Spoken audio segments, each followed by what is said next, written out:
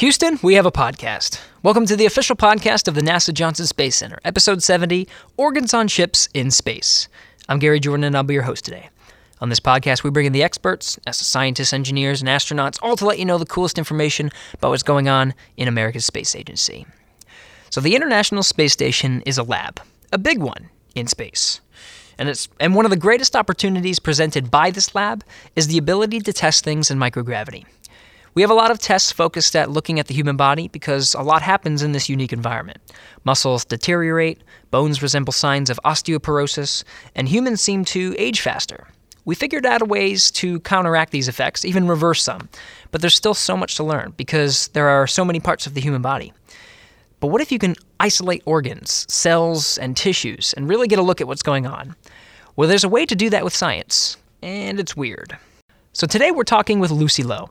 She's the scientific program manager for the Trans-NIH Tissue Chip for Drug Screening Program for the National Center for Advancing Translational Sciences, NCOTS, at the National Institute of Health, NIH. They've partnered with CASIS, the organization that manages the national lab on the space station, to send up what are called tissue chips, basically devices the size of a thumb drive, and they have living human tissues and cells in them. They're these little clear chips that are designed to be accurate models of the structure and functions of human organs, like the lung, the liver, and the heart. Yeah, I know, straight up sci-fi, but it's real, and it's happening aboard the International Space Station. So with no further delay, let's have Dr. Lucie Low tell us about these little chips, what they're doing in space, and what they aim to discover. Enjoy.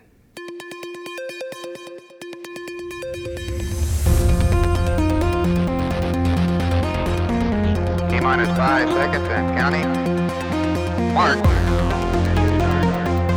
Launch commit lights are correct. There she goes. Houston, we have a podcast.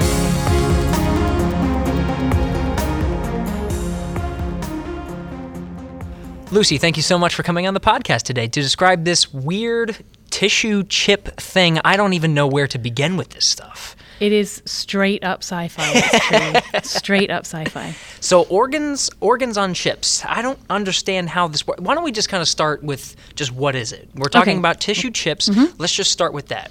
What is a tissue chip? Okay, so a tissue chip or an organ on a chip, its official fancy name is a microphysiological system, or MPS, and it is essentially a small bioreactor, if you like. It's a bioengineered micro device that contains human cells. It could be animal cells, but we focus on human cells in a three-dimensional cultural system. In some kind of scaffold. So it's essentially kind of recapitulating human tissues in this bioengineered bioreactor. And so a tissue chip, we say that we have three main properties that actually constitutes a tissue chip. We say that it has to be three-dimensional. Otherwise, it's just a flat layer of cells on a plate. And humans are three-dimensional. They're not two-dimensional. So we need something that's three-dimensional. We also want multiple different kinds of cell types. So your liver, for example, is not just made up of hepatocytes or liver cells. It's made up of all kinds of endothelial cells, connective tissues, immune tissues, all that kind of good stuff. So we want multiple different kinds of tissue types within our tissue chip. And then we also supply fluids to it by microfluidic channels, for example. And the idea here is that every single tissue in your body has microvasculature and vasculature associated with it. It has to bring blood, has to bring fluids, has to bring nutrients, and it has to take away all the detritus that your cells create, all the rubbish that comes out of your cells has to get flown away. So that is how microfluidics comes into it, because you're then not only providing a means of support for the tissues with all of the stuff that you're sending to them, but you're also subjecting them to a lot of the kinds of stretch and shear forces that all of your tissues are subject to in vivo every single day. So if you think about your lungs, they don't just sit there. They stretch, they expand, and then they contract. Every single cell in your lung is therefore expanding and contracting every single day, multiple different times. So the idea is that tissue chips can model these kinds of stretches, these kinds of shear forces, this kind of pulsatile flow as you get blood pumping through the system, exposure to all these different kinds of cell types, exposure to some kind of immune response, and it's all in this tiny little system that could be the size of a USB stick. Wow, that's how big they are. You're jamming this all into something that's the size of a USB stick? So the small ones can be really small. They could be the size of the modern futuristic USB sticks. Some of the other ones might be a bit bigger, especially if you're talking about, which we can talk about later, as linked organ systems. You might get something bigger, the size of a modern day Petri dish. Okay. So how do you, as you're talking about all these different complicated systems, are all of these in one single tissue chip, or are they connected and simulating them individually? So that's a great question. So the tissue chip field has really evolved and exploded over the past few years. And as a result of that, there's this massive diversity in the systems that we have. So you might have one single chip that's quite straightforward. It's just modeling, say, one single tissue. And there might be other chips that model other single tissues. And then there's ways to link those physically through pumps and through microfluidic channels.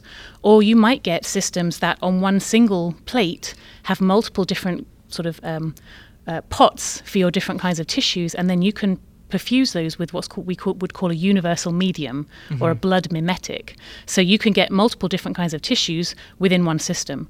And so there's really a broad range of everything from single tissues to multiple linked tissues. The linked tissues is harder. It's much more complicated for a number of reasons, but it definitely starts off with one single tissue, and then you can build from that. Okay. So how does it work? When you say tissue chip, what I'm imagining is like a heart and like something that's like a chip, but I don't think that's what it is. So the chips word comes from the idea that the original chips were made often with silicon plastics, much like computer chips, processor chips. So that's where that idea came from. And the idea of this micro-embossing and microfluidics and microtechnology is where that kind of concept of computer chips to tissue chips came from. But nowadays, there's such like I said, this huge broad diversity in these different kinds of systems that really the key concept of what a tissue chip is this space, this pot, this bioreactor where you can chuck in a bunch of different cells from a number of different sources, and we can talk a bit more about some of the challenges faced with cell sourcing, for example. But essentially, you throw all these cells together, you provide them with the nutrients they need, they buzz along and they do their thing and they chit-chat to each other, and then what you get is a functional unit of what human tissues are like in vitro. Is the key thing. It's outside of your body. So it's literally like taking a little bit of you and putting it into a pot, letting the cells chat to each other, looking at how they respond to different stresses, different drugs, different genetics, and then seeing what they do in vitro to predict what your body's doing in vivo. Huh. Okay. So it's not necessarily a tiny heart in the chip. It's all the components of the heart working together, getting the nutrients it needs, and then you do what to it to understand how it reacts. Are you putting drugs in there? What are you doing to it? Exactly. So let's look at the heart as an example. Yeah. So your heart isn't just one amorphous blob. It might look like it from the outside, but it's incredibly complicated. You have different kinds of cardiomyocytes or heart cells in the atria, as you do in the ventricles. And so the cardiomyocytes that make up that blob of tissue that you're working to make as a tissue chip are going to be slightly different. So it might be that some researchers decide to focus on the atrium. So they'll look at atrial cardiomyocytes. They might decide to look at atrial fibrillation. So they might be able to take some kinds of skin cells, for example, fibroblasts, from patients with atrial fibrillation. They can do what's called, or use stem cell technology and create induced pluripotent stem cell derived cells from these people's skin cells and create small blobs of atrial tissue that is derived from that person who's got atrial fibrillation in this in vitro system. Then they can start looking at the effects of different drugs. They can start looking at the effects of different stressors, different carbon dioxide levels, all kinds of different things. They can start, if they want to get really fancy, is they can start looking at the effect of gene editing techniques on these tissues to see how they'll then respond in vitro to be able to predict what human responses would be. Okay. So you can even isolate specific functions of the complicated organ and say, I want to know what this does to this specific thing. Whenever this stimulus, this drug, this whatever is applied. Exactly. And so tissue chips have this really broad range of potential functionality. So they arose because there was a need in the drug development process to have better predictive models of human physiology. So right now through the drug development process, there's this huge attrition rate. The number of drugs that get approved is exponentially tiny compared to the number of molecules that might be potential hits and lead compounds during that development process. And there's a few reasons for that. And a couple of those reasons are firstly that many of the molecules that come out of drug development processes turn out to be toxic. They might be toxic to cells on a two-dimensional level. They might be toxic in animals, or worse, they might be toxic when you put them into human subjects in early clinical trials. Now, that's a big no-no, and that's what we want to avoid. Yeah. Another reason that a lot of drugs fail is because they don't actually do what they're supposed to be doing. This is a concept of efficacy. So you can run a bunch of tests in vitro in a 2-dimensional well plate. You can run a bunch of tests in animals, which provide a wonderful analog of a whole organism system. But animals are not humans. Well, humans are animals, but that's a different discussion. The idea is that animal and human physiology can be very different. We have different different ways of metabolizing drugs in our liver, all kinds of different enzymes. And so there's a real disconnect between all these wonderful drugs that are coming out that are actually going to be useful. And so tissue chips actually arose as a way to be able to understand human physiology, to be able to gauge toxicity much earlier on in the drug development process, and then to be able to check that potentially some of the drugs that are coming through that pipeline are actually going to be doing what they're supposed to be doing without some necessarily adverse side effects. Mm-hmm. Without actually giving it to a human. Exactly. You have all of these tests to see how it's going to function, and then this gives you another method, another check to say, yeah, this is going to work in humans, but we haven't necessarily poisoned anyone. Exactly. Yeah. And so tissue chips are an incredible tool in that process. They're not the be-all and the end-all. They're not going to replace animals anytime soon, we don't think, but they could be an incredible tool in the drug development process. Mm-hmm. Another way that we can see that they could be really incredibly useful is in terms of disease modeling. So if you look at the diseases that humans are faced with, cancers, genetic disorders, pathogenic infections, microbial infections, all these terrible kinds of things, every single person reacts differently to these cancers, to these infections, to these environmental exposures. And so using tissue chips is a way to really understand in a very easily, tightly controllable model system exactly what's happening to your physiology or to your friend's physiology or to your brother's physiology in this in vitro system. So it enables us to be able to predict population responses, for example, to different kinds of infections. Or if you can look at cancer populations or subpopulations, if you have different kinds of genetically caused or genetically risk-driven cancers, then you can start using the tissue chips and modeling these in tissue chips to understand what exactly is it about this particular subpopulation that's making their cancers act in a particular way towards a particular drug, or what kind of particular drug might be more useful in this population than in this population, or what kind of cancer drug might cure the cancer in this population but kill everyone in a different population. So the ways that you can use these chips to model disease and to understand the pathogenetic causes and all of the associated stuff that goes along with disease mechanisms in a chip means you just can't do that in animals, you just can't do that in 2-dimensional systems, and you also can't do it in a human because there are so many other variables in humans that it's a whole different can of worms to try and understand. Yeah. It sounds, so from what you're describing, it sounds like this is very much in place. This is a product that's being used right now for all of these different tests. Is that right? So there's a spectrum of answers to that. Okay. Tissue chips have been around for about a decade or so, but it's only really in the last 5 or 6 years that there's this really broad diversity of chips that have come to be created and developed. I see. And that's partly due to a lot of NIH funding, so funding from the US government, funding from other governments around the world. There are a few commercially available tissue chips that different companies are selling. They're modeling all kinds of different tissues. But at the moment, it's still quite early. It's still pretty early in this biotech's days. It's very exciting to see where it's going to go, but there's a lot of challenges that are still faced by the field that everyone as a community is trying to kind of crowdsource and work out some of the answers to. Yeah, it sounds like one of the things you were kind of going towards is more personalized medicine, more that individual aspect of things, understanding how these drugs or whatever may affect different populations. Is that something that is being researched or is applied now? Absolutely. It's one of those huge potential areas we see could be tissue chips could be massively helpful in. Mm-hmm. So like I said, there's lots of space for tissue chips in the toxicology world, all this kind of efficacy type stuff. But if you're talking about precision medicine, that's an early field in itself. So the medicine is definitely moving that way. It's starting to understand that different genetics mean that different people are sensitive to different concentrations and different combinations of drugs. But that in itself is still such a huge area of research that, again, what we're saying is that tissue chips could be an incredibly useful tool to model all of these and to pop into the toolbox to help answer these difficult questions. That's actually why you're in town today, isn't it? You're talking with colleagues from around NASA, or I guess other organizations as well? Yep, exactly. I am at a workshop today for precision medicine, and I'm going to be talking this afternoon about tissue chips for disease modeling and precision medicine efforts. There you go. Well, thank you for stopping by. I'm delighted to be here.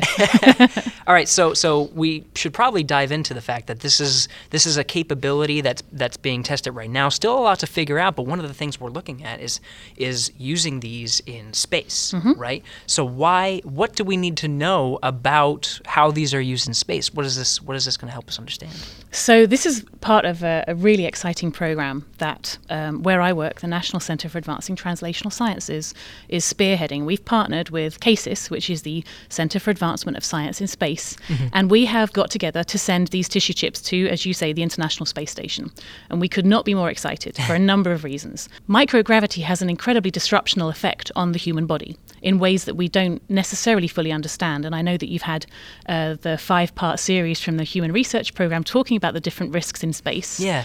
And so a lot of those risks in space could actually potentially be modeled on tissue chips. So that's the first thing, is that these tissue chips could give really important information about disease pathology, understanding of microgravity effects in human tissues in vitro systems. So that's going to be useful for the space research field, the space biomedical research field.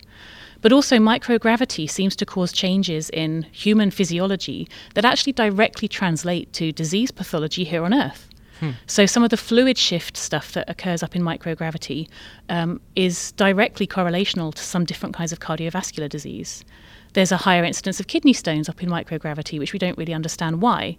Kidney stones, big clinical problem. Yeah.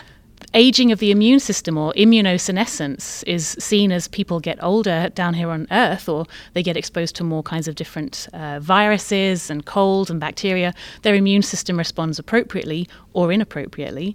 And there's been anecdotal evidence and some evidence of how T cells, for example, respond differently to microgravity in space. And I think Dr. Brian Crucian was actually talking about that on one of your previous podcasts. Yeah. So there's all these changes that happen up in microgravity that are really interesting and important and potentially very informative for human disease here on Earth. And so that's what we're using these tissue chips for in space, is that we can model things that might take months or years to occur down here on Earth. If you're looking at sarcopenia, which is muscle loss, or osteoporosis, which is loss of bone density, which is a huge issue for astronauts in space, we can model something that might take 10 or 15 years here on Earth to become even clinically relevant in a couple of weeks up in microgravity. Whoa. So we're able to really try and start understanding disease pathologies and uncovering disease pathologies in a very accelerated way that we couldn't do down here on Earth.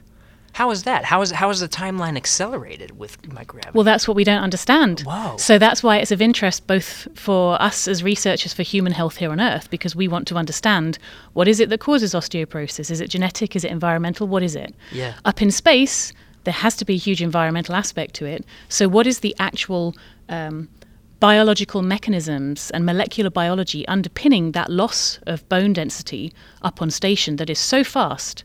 Could we potentially uncover new molecules that tissues respond to up in space that mean that it gives us potential new therapeutic targets to target osteoporosis here on Earth? Could it give us insight into genetic mechanisms and genetic predispositions? So we're really looking to understand new things by being able to utilize the microgravity up on station. Wow. And this kind of goes back to your point of how small they are, right? This is a huge consideration for sending things up to space. Yep. Is mass is also a consideration when you're sending things in a cargo vehicle. So if you can send all of these chips with all these different organs and functions all together, that'll give you some time and some I guess flexibility with what you can accomplish. Yeah. And so a key point that you just raised there is how the chips are small, and that's absolutely true. But if you look at the pumps and the computational needs that are needed to supply these chips with their microfluidic channels, with all of their plasma and all of their take away all of their effluent that comes out of the chip, then all of a sudden your teeny tiny chip could need something to support it that's the size of your kitchen refrigerator. So one of the key challenges that our investigators have to face, and that we're really excited to be partnering with CASIS and with NASA to achieve, is it's forcing our teams to make their teeny tiny chips with their big refrigerator size support units, put all their teeny tiny chips into something the size of a shoebox. because that's what's going to fit on a rocket that can then be taken up to station and just be plugged and played, literally like a Lego piece. Just plug it in and play it. So right now, a lot of the chips that are created and designed here on Earth are quite bespoke. They're quite artisanal. And so they're developed by each individual lab and each individual researcher, but it's very hard for them to translate that to a broader audience because the specialty that's needed to create and seed and get these chips functional is very specific and specialized. And we've had the term a chip whisperer being thrown around because it can be quite complicated. You need really transdisciplinary experience and understanding to be able to get some of these chips to function. So that's another one of the challenges with the Chips in Space program, is that our chips have to become what has been described by various NASA astronauts as pilot-proof.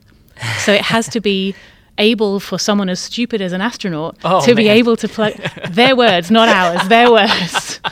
But it has to be simple enough and turnkey enough that they can take it out of the capsule that's just arrived. Yeah. They can plug it into the systems on station. They can turn a valve. They can do this. They can do that. And it doesn't require specialized scientific knowledge to be able to do that. Yeah. And so the ability to be able to create systems that do that mean that down here on Earth, we suddenly have this tool that can model all of this cool biological stuff, all of this cool technical stuff, but it can be sent anywhere on the planet. Yeah. Wow. So it's funny when you say about the astronauts. I was laughing just because it's mainly because they have so much to do, right? So it's like understanding this complex process is going to take more time and energy. The more simple you can make it, absolutely. the more easier the execution, the more people that can get their hands on it. But it sounds like that's translatable to even just the process on Earth. Exactly. If you get these giant refrigerator-sized things down to a shoebox, if you get people that can go in and flip a couple switches, read a manual, and then they're good to go, that makes the whole process a lot faster. Exactly. And it takes it from a large, complicated process that requires a lot of specialist need to something that any lab on the planet could have, and any summer high school student could potentially be able to go in and actually run experiments in this way. So you were hinting at some of the challenges of manufacturing tissue chips before. So what are those challenges? It sounds like you were talking about cross-disciplinary understanding of how the whole thing works. What are some of the hardest parts about creating these things? So that's a great question, and I'll preface this by saying that science is hard. It's complicated, it's messy, things don't work. It's just a repeated iteration of failure and trying to get better. So one of the key things about understanding tissue chips and their development is just how, like I said, transdisciplinary it is. You have technical challenges, you have biological challenges. If you're talking about technical challenges, and I'll just refer to the design of them here on Earth because the space stuff is a whole different ballgame. But if you talk about technical challenges, you have to think about what materials is your chip going to be made of. Is it going to be made of a kind of plastic that absorbs lots of different kinds of drugs, that you can see through with a microscope, or is it going to be made out of something else that is not so optically clear, so you might not be able to see what the cells are doing in real time instead? So there are always trade-offs related to the design of your chip based on what questions you want to ask of it. You might have to think about how you're going to connect multiple different organ systems. So we might not see bubbles as a potentially big problem if you're talking about bubbles in tubes or piping. But if you're talking about microfluidics, bubbles are death. Bubbles will kill your system because the microfluidics can't pump and your cells will die. If you're talking about how to link different systems, you have to start thinking about how are you going to maintain sterility. So your cell culture in each of your systems can be quite different. So how are you going to link them to make sure that when you plug that next little pipe in, you don't pick up all the dirt and all the crud that's on the desktop surrounding you that you're plugging it into? So there's all these issues of sterility. If you're talking about populating your chips, some of the biological challenges, cell sourcing is a huge issue in the field right now. You can buy commercially available cell sources for numbers of many, many different kinds of cells, but you might get differences in the batches, you might get differences in the media that you need to get them to grow. It might take you 9 months to actually be able to get the kinds of mature cells that you need before you can even start using them. So you've got issues with that. If you're looking at, as I referred to earlier, induced pluripotent stem cells or iPS-derived cells, that in itself is a whole massive field of research in biology that's only really been around for less than a decade. It's a huge, exciting, massively interesting field with so much potential, but it's very early days. So right now, depending on the tissue that you're looking at, if you take skin cells or a punch biopsy or any other kinds of cells from a human donor, and you try and make them into a different kind of cell through different kinds of cell differentiation protocols, then there's not necessarily any guarantee that what you're going to get is what you're actually looking for. So there's all different kinds of issues with the protocols. There's different kinds of issues with how mature the cells are. We talked about cardiomyocytes earlier on. If you try and derive iPS-derived cardiomyocytes from human donors, from skin cells or whatever, you get a very young phenotype. And phenotype is the word we use for basically how it looks. So you have your genotype, which is what the genes are inside it, and the phenotype, which is how it comes out at the end. And so you can get a very immature phenotype that might be equivalent to almost a fetus or a 2-month-old baby, which when you're trying to compare that to how that is relevant to the 50-year-old cardiovascular patient that they came from, then there's clearly a disconnect. Yes. So there's a lot of work that's going on in that field to look at cell sourcing. Yeah. Looking at the immune response. Every single part of your body, every single organ in your system has different kinds of cells that will have a different kind of immune response very much within their system. And it's based on your experience. I talked about immunosenescence. It's based on whether or not you had chickenpox as a child or whether or not you had a measles vaccine, all of this kind of stuff. Modeling that on a chip in this in vitro system can be incredibly challenging because we still don't understand in a full human system or animal systems how all of those integrated organs might work together to give an either innate or adaptive immune response. Wow. It goes back to your opening kind of comment that science is hard. So it's really hard. Yeah. So it's not this plug and run sort of phenomenon that we're requesting, and this is going to be the challenging part. It depends on the system. There Yeah. are some that are plug and play. There are some liver systems, there are kidney systems, kidney proximal tubules that are complicated but are relatively well validated in the sense that they can be replicated in a number of different laboratories. They can be replicated with relatively standardized cell lines. And so then you're starting to get to the stage where you're getting a product that is much more useful for the broader community. But it really depends on the chip, it depends on the system, it depends on the organ. Yeah. There are so many variables, and so it's an incredibly broad spectrum of where we are and where we're going. Which is why it's not a replace everything else. Now we're just doing tissue chips. It's just another... Exactly. Okay. So certainly within the field, we have a lot of controversy and banter and back and forth amongst our investigators and about people who might be the end users. How useful are these systems going to be? What kind of questions can we ask? And those are really great questions that everyone is involved in because this is the evolution of a whole new biotech. Yeah. And it's going to have multiple different uses on so many different levels. And so everything we do, we're asking about why are we doing this? Why is this important? Yeah. Do you have an example that you can recall of something that you were testing with other models and then came to the tissue chips and said, oh, this is kind of surprising, or something that the tissue chips maybe revealed that wasn't apparent before? And because the liver is the organ that does all of the drug metabolism and then spits it out to all the different organs, a lot of what is incredibly important in drug development is the actual drug metabolism. And so this is where what we call PK/PD, which is pharmacokinetic and pharmacodynamic modeling, and various other kinds of modeling come into play, because if you can link tissue chips together, get integrated organ systems, which we talked a little bit about some of the challenges, then you can start understanding how sequential metabolism might happen, for example, in the liver. In the human, you can understand how you might take a drug through the mouth. Some of your saliva enzymes might change how it's broken down. You can run it through the gut and then see how the different kinds of gut acids might be affecting the different metabolites. Send it to the liver, see what kinds of bioactive metabolites might come out of it.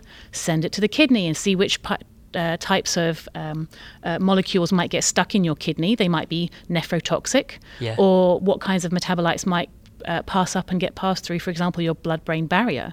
Now, if you've suddenly got active metabolites of something passing through your blood-brain barrier, then you have a whole different world of hurt, because all of a sudden you're bringing the brain into the equation as well, and so you could be disrupting so many different systems within your body without realizing, and that's something that animal studies can't necessarily replicate. Whereas if you're very targeted in how you link tissue chips and look at what the outcomes that you're getting from each chip and what's being sent on, then you can be very specific in looking at off-target side effects, for example. Yeah, this goes back to your kind of statement about how it's kind of progressing and evolving as we go on, Yes, and kind of exactly. linking all these tissue chips to understand. You're talking about tissues, talking about organs on chips, but how they're connected and resembling the human body and how Yes, everything human on a affects chip. everything. Exactly. Because honestly, you take like a, I don't know, antacid whenever your stomach is upset, but how is it affecting other things? Yep. Just questions like that you might not understand, Yeah. or like how you take like a I don't know, antihistamine after you get like a bug bite and Yeah. somehow it disappears. I don't know. This is all foreign to me because I'm not like a doctor. I'm sure you're like, oh yeah, that's very simple, but Absolutely yeah, not. Nothing about this is simple. Oh, So okay. humans are not simple.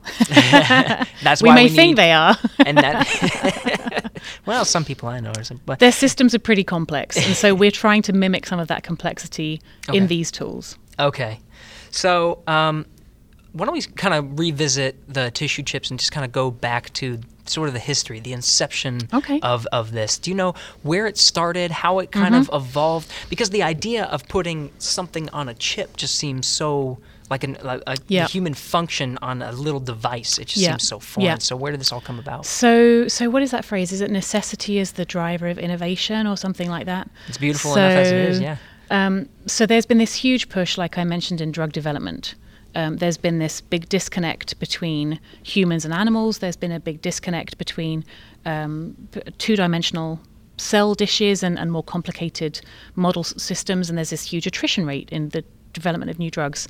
And so early on, about 10, 15 years ago, the NIH, National Institutes of Health, got together with the FDA, the Food and Drug Administration, and they said, hey, we have these problems. We need new tools. We need new ways to try and advance regulatory science. And that was literally the name of the program, was Advancing Regulatory Science. Nice. And so they had a bunch of different applications that came in, and one of the applications that came into that program was what was called the development and design of a heart-lung micro machine. And this was, if you like, the original lung on a chip. This was a very elegant and quite simple, but still very effective design, where the team actually designed a lung alveolus on a chip. They designed a system where they had lung epithelial cells on one side and other kinds of cells on the other side, and then they had a membrane between them, which they could, if they applied vacuum forces down the side of this chip, they could cause the membrane to stretch and expand and contract, expand and contract. Just like a lung. Just like your lung, Yeah. exactly. So they were mimicking these biological forces to these cells on both sides of this membrane, as would be seen in your lung alveolus. And so they were able to see, using these different kinds of cells, what effects the different kinds of drugs had on this system. They could look at bacterial infection and see how bacteria can pass through the system. They could look at things like nanoparticles, cigarette smoke, all kinds of different things that might affect our lungs, and they could look in this little in vitro tool. And so since then, the promise of that was one of those things where if there's a good idea, someone's going to come up with it anyway. Yeah. But it was definitely, there was a lot of interest at the same time. And so as a result, NIH then decided to get together with DARPA, the Defense Advanced Research Projects Agency, and they were going to co-fund two different programs which had slightly different aims, but that would run concurrent with each other to fund the development of these tissue chips. And so NIH funded a 5-year program which was for tissue chips for drug screening, and DARPA ran a program which was to create a human body on a chip. So DARPA wanted 10 different organ systems represented in one machine that you could plug in and then do all this stuff. So NIH and DARPA, they had their same aim, slightly different goals, but faced a lot of challenges, similar challenges along the way. So those 5-year programs ran, and they ended in 2017. And DARPA said, hey, this was awesome. Take it and go. Like, you guys did an awesome job. Like, we want to see what you guys come up with now. So NIH is continuing to fund that. And we're now running a program called Tissue Chips for Disease Modeling and Efficacy Testing. We have the Tissue Chips in Space program. Right. We have a Tissue Chip Testing Centers program. So we have a number of different programs that are now coming through to support the development of these chips in different ways and see where we can go and what we can do with this technology. Okay. So let's focus on the tissue chips in space part. So what's the plan there? When are we going to start ramping up and sending these chips up? So the first nail-biting launches begin in November Okay. this year. Oh, wow. That's quick. So November 2018.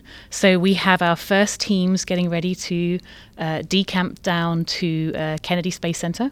Okay. And they're going to be setting their labs up there and getting their chips ready to launch. So this was a 4-year program that began last year. And now we have our teams getting ready to launch. They're going to send 2 missions, 2 flights. And the second flight is going to be building on what they learned from the first flight, both technical and biological. Okay. So we have 5 teams funded through that, and all of the information is on the NCATS website. But we also then partnered with NIBIB, which is another institute for biomedical imaging and bioengineering at NIH. So we partnered with them, and we reissued this program. We said, "Hey guys, this is so great. We want to give you some more money. What else you got?" So we've got another few projects that have just been funded through that, and that's going to be being announced very shortly. And so those guys will be flying 2 years from now, and then another 2 years from then. Wow. Okay. So I like that idea of building. So the idea is to find out what's going to happen to these things in space, right? That's why they're being sent and designed and tested. But then after you learn to send more stuff up. So is a lot of it the biological science, or is some of it the systems themselves and making sure that shoebox size thing is going to work? Maybe a little bit of both? It's both. So say you're looking at a system that is modeling the blood-brain barrier. And you've gone from having 1 chip with a refrigerator-sized support mechanism to 12 chips in something the size of a shoebox, and we do have a team that's been doing that.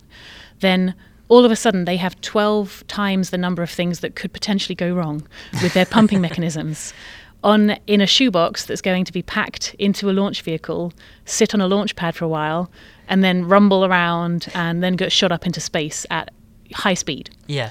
So we don't know what's going to happen in that circumstance. We can plan and mitigate for it as much as possible, as NASA does with everything they do that they're sending to space. And we can get our guys to drop their chips from the tops of their buildings and see how they shatter, or see if their cells detach from the walls of the chip inside the chip when they do that. So we can make them run controls on hypergravity. We can make them run controls on microgravity. We can make them get their great Aunt Nellie, who has never touched a petri dish or a pipette in her life, to try and use the system and see just how pilot-proof this system might be. Yeah. So we can get our guys to do as many experiments on Earth as they can to try and work out what could go wrong. Yeah. But until they do it, we don't know. Okay. And then the key idea is that from the first flight that they do, the science that they're going to be looking at is going to say, oh, hey, here's something here that we haven't seen before that we think is a result of microgravity. And we're going to have to do a bunch of different controls to make sure that it's microgravity that's actually causing that change, say in how leaky the blood-brain barrier might be. But then we can take that result from the first flight and we can say, well, if we see that there's this change in the blood-brain barrier, we're pretty sure it's due to microgravity and we've got one more flight. Do we have any potential drugs for this kind of thing? Or is there a potential intervention? Or is there a potential disease that this might be modeling? Then you can investigate that with the second flight in an applied manner. So that's why we have these 2 flights. So you can almost say the first flight is the practice. Yeah. It's absolutely not. It's incredibly scientifically rigorous. But it's going to tell us what is actually going on so that we can then apply the results from that to maybe get new therapeutics, new disease mechanisms, new understanding of what's going on in your body by shooting them up to space. Huh. Could you use the tissue chips as, I'm trying to think of how this works. Can you use them in space, kind of understand, just kind of run it, understand what's going on, and then bring it down to Earth, plug in it again, and run some, new drugs and see if it has some sort of effect? Is that something that is possible? So now you're thinking like our teams have been thinking, which is great. So there's so many different things you can do. So some of our teams are sending the tissues up and they're freezing them straight after they get to microgravity because they want to see what the effects of hypergravity were of launch. Oh. The stresses associated with launch. Then they'll have, out of that cohort, they'll have some chips that they don't freeze, and they'll sit in microgravity and bubble around for a while and do their thing, and then they'll freeze them. Okay. And then we have other teams that are sending their chips up to space, and we have one team which is doing some really cool work looking at terminal differentiation of T cells, so looking at the immune response and how microgravity affects it. And so what's very exciting with this project is that they're going to be taking the chips up to space, They're going to be able to see what effect launch has, what effect microgravity has. But then they're also going to be bringing their chips back down to Earth with the cells still buzzing and doing their thing.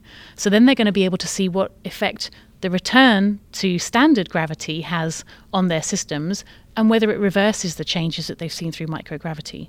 So that is going to tell you exactly what spaceflight associated changes there are with this particular immune response, for example, and how it can revert back to normal back here on Earth, because that's also something that a lot of the astronauts say, is that they come back down and those changes reverse after a few weeks or months. Right. That is fascinating. That whole process can be done with the tissue chips. That's insane. Yeah. So maybe one day we'll be able to put astronauts on a chip and send them up either alongside the actual astronauts or before they go, after they've been, and do personalized type stuff with astronaut data and with astronaut tissues. Wow. So that's the future then. That you're talking about more personalized chips, maybe even more functions on a single chip? Is that some of the future things you're looking at? Yeah, potentially. Wow. Yeah, and so some of the things that we can look at on the chips, Yeah. they can be a really broad range of outcomes. You're talking about different kinds of things you want to look at. Some of the chips are see-through. So you can put them under a microscope and see what's going on in real time. Yeah. Some of the chips have different kinds of electrodes embedded into them. So if you're looking at cardiac tissue or neural tissue, you can see how active the tissues actually are. If they're buzzing, if they're talking to each other. With cardiac tissues, you can see if they're twitching. So there's already been some cardiomyocyte work that's been done up on station where you could see that the actual cells were starting to twitch and contract like a heart tissue would. If you're looking at neural tissues, you can start looking at whether the synapses are doing their thing, whether the nerve cells are talking to each other. And so there's lots of different kinds of analogs and outcomes that you can be looking at that tell you what is going on in that tissue, sometimes in real time, in this system. Let's talk about you, Lucie, because this is super complicated, and I'm keep thinking about that phrase where you said it's multidisciplinary to really understand how these things work. What is your background, and then who are you working with to all make this come together? So I'm actually a neuroscientist by training. Really? So I would like to say it's the toughest of tough challenges in human research, but I'm sure that I'll get shot down for saying that. So I'm a neuroscientist by training, but I study the neuroscience of pain, which is intensely personal, but also intensely transdisciplinary. You have to be able to understand molecular biology. You have to be able to understand psychology and everything in between. So I spent a number of years training as a neuroscientist, a pain neuroscientist, and then I decided I wanted to step into the bioengineering biotech field, and I was lucky enough to land this job, which is incredible and super exciting. And so now I work with bioengineers, I work with biologists from all different areas, because every single organ system that you have will have different specialists. I work with materials engineers, I work with physicists, I work with electrical engineers, and that's why it's so broad, mathematicians, epidemiologists, computational theorists, all this kind of crazy stuff. Whoa. Okay. Yeah, that's much more broad than I was thinking. I was thinking more like, I don't know, human sciences. No, doctors. it's human it's sciences, everything. it's material sciences, it's physical sciences. Wow. Okay. Yeah. Well, that makes sense, right? Chemical sciences. Mustn't forget them. To understand how microgravity is, there's a little bit of biology, but there's a little bit of physics too. There's a little bit of math. Absolutely. Wow. Loads of math. This is very exciting. I keep thinking about the future and how this can be kind of rolled out. You said it's been evolving over time. There's things we want to understand about how it's going to work in space and what it can reveal about what's happening to the human body. You were talking about osteoporosis. You were talking about aging. There was the immune system, all these effects that can happen from microgravity. Going forward, how do you imagine the future for tissue chips? You're talking about astronauts on chips. You're talking like more functionality, more personalization. What's the future for this? So the short answer is all of those. Oh, wow. So like we said, we want to see these tools developed. We want to see them, that their utility can be demonstrated. And then we want to demonstrate to everyone that actually these tools are really helpful and you guys should try using them too. So there's avenues everywhere for that. Yeah. So some of the areas of research and the stuff that we're going to be focusing on in future from NIH's end is moving towards precision medicine, personalized medicine type things, looking at different kinds of subpopulations of patients, different demographics, socio-demographics, age demographics, gender, race, ethnicity, all of that good stuff. And then also precision medicine, so looking at, for example, rare disease populations.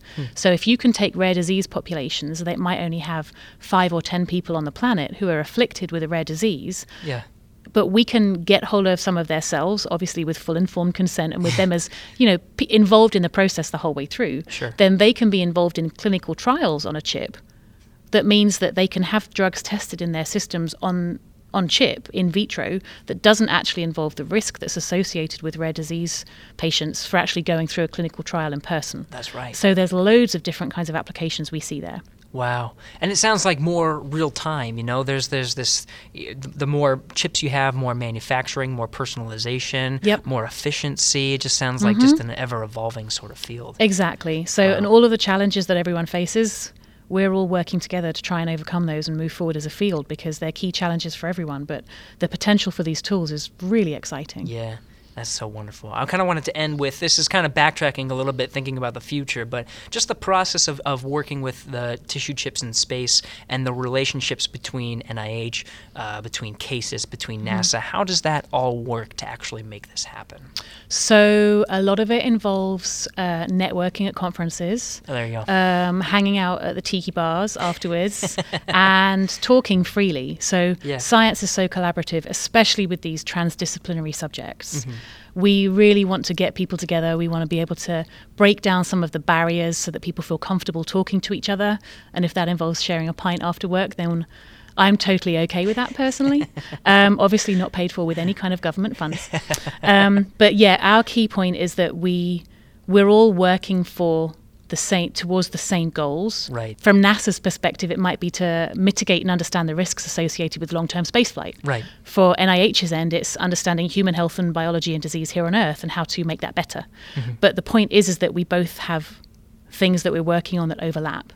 There's a lot of synergy there between what our end goals are. And so we like to work with as many people as we can. My institute, NCATS in particular, everything we do is collaborative. Everything we do is designed to bring people in and say, hey, you guys have got a great idea. What can we do with that? We've got this brilliant idea. We have this expertise. Let's talk about this. Let's see how we can try and work this out and crowdsource and move forward. Yeah, and realizing that the execution of this experiment in space benefits all of these different everyone. Parties. There you go.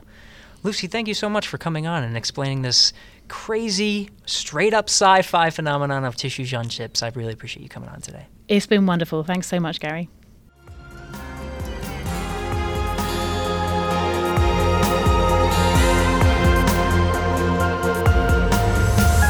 Houston, go ahead. Stop of the space shuttle. Roger, 0J, and I feel fine. Shuttle has cleared the tower. Became a feast for all mankind. It's actually a huge honor to break a record like this. Not because they are easy, but because they are hard. Houston, welcome to space. Hey, thanks for sticking around. So today we talked with Dr. Lucie Low about these tissue chips and why we're going to be sending them up to space. So they're going to be launching on a cargo vehicle coming up here soon. So go to nasa.gov/NTV to find the latest launch schedule so you can watch them go to space live. We have exciting launches coming here over the next few months, so make sure to see what's coming up here soon. Otherwise, you can go to nasa.gov/ISS, and you can actually see what we have on tissue chips so far and kind of see the updates as they come along. Also on social media, Facebook, Twitter, and Instagram, we have the International Space Station accounts. Use the hashtag AskNASA on your favorite platform to ask a question or submit an idea for the show even, and suggest an episode coming up here in the future, just to make sure to mention, Houston, we have a podcast. This episode was recorded on September 25th, 2018. Thanks to Alex Perryman, Pat Ryan, Bill Stafford, Stephen Benowitz, Rachel Berry, and Liz Warren. And thanks again to Dr. Lucie Low for coming on the show. Thanks to the Program Science Office for coming and filming today's event. We'll be back next week.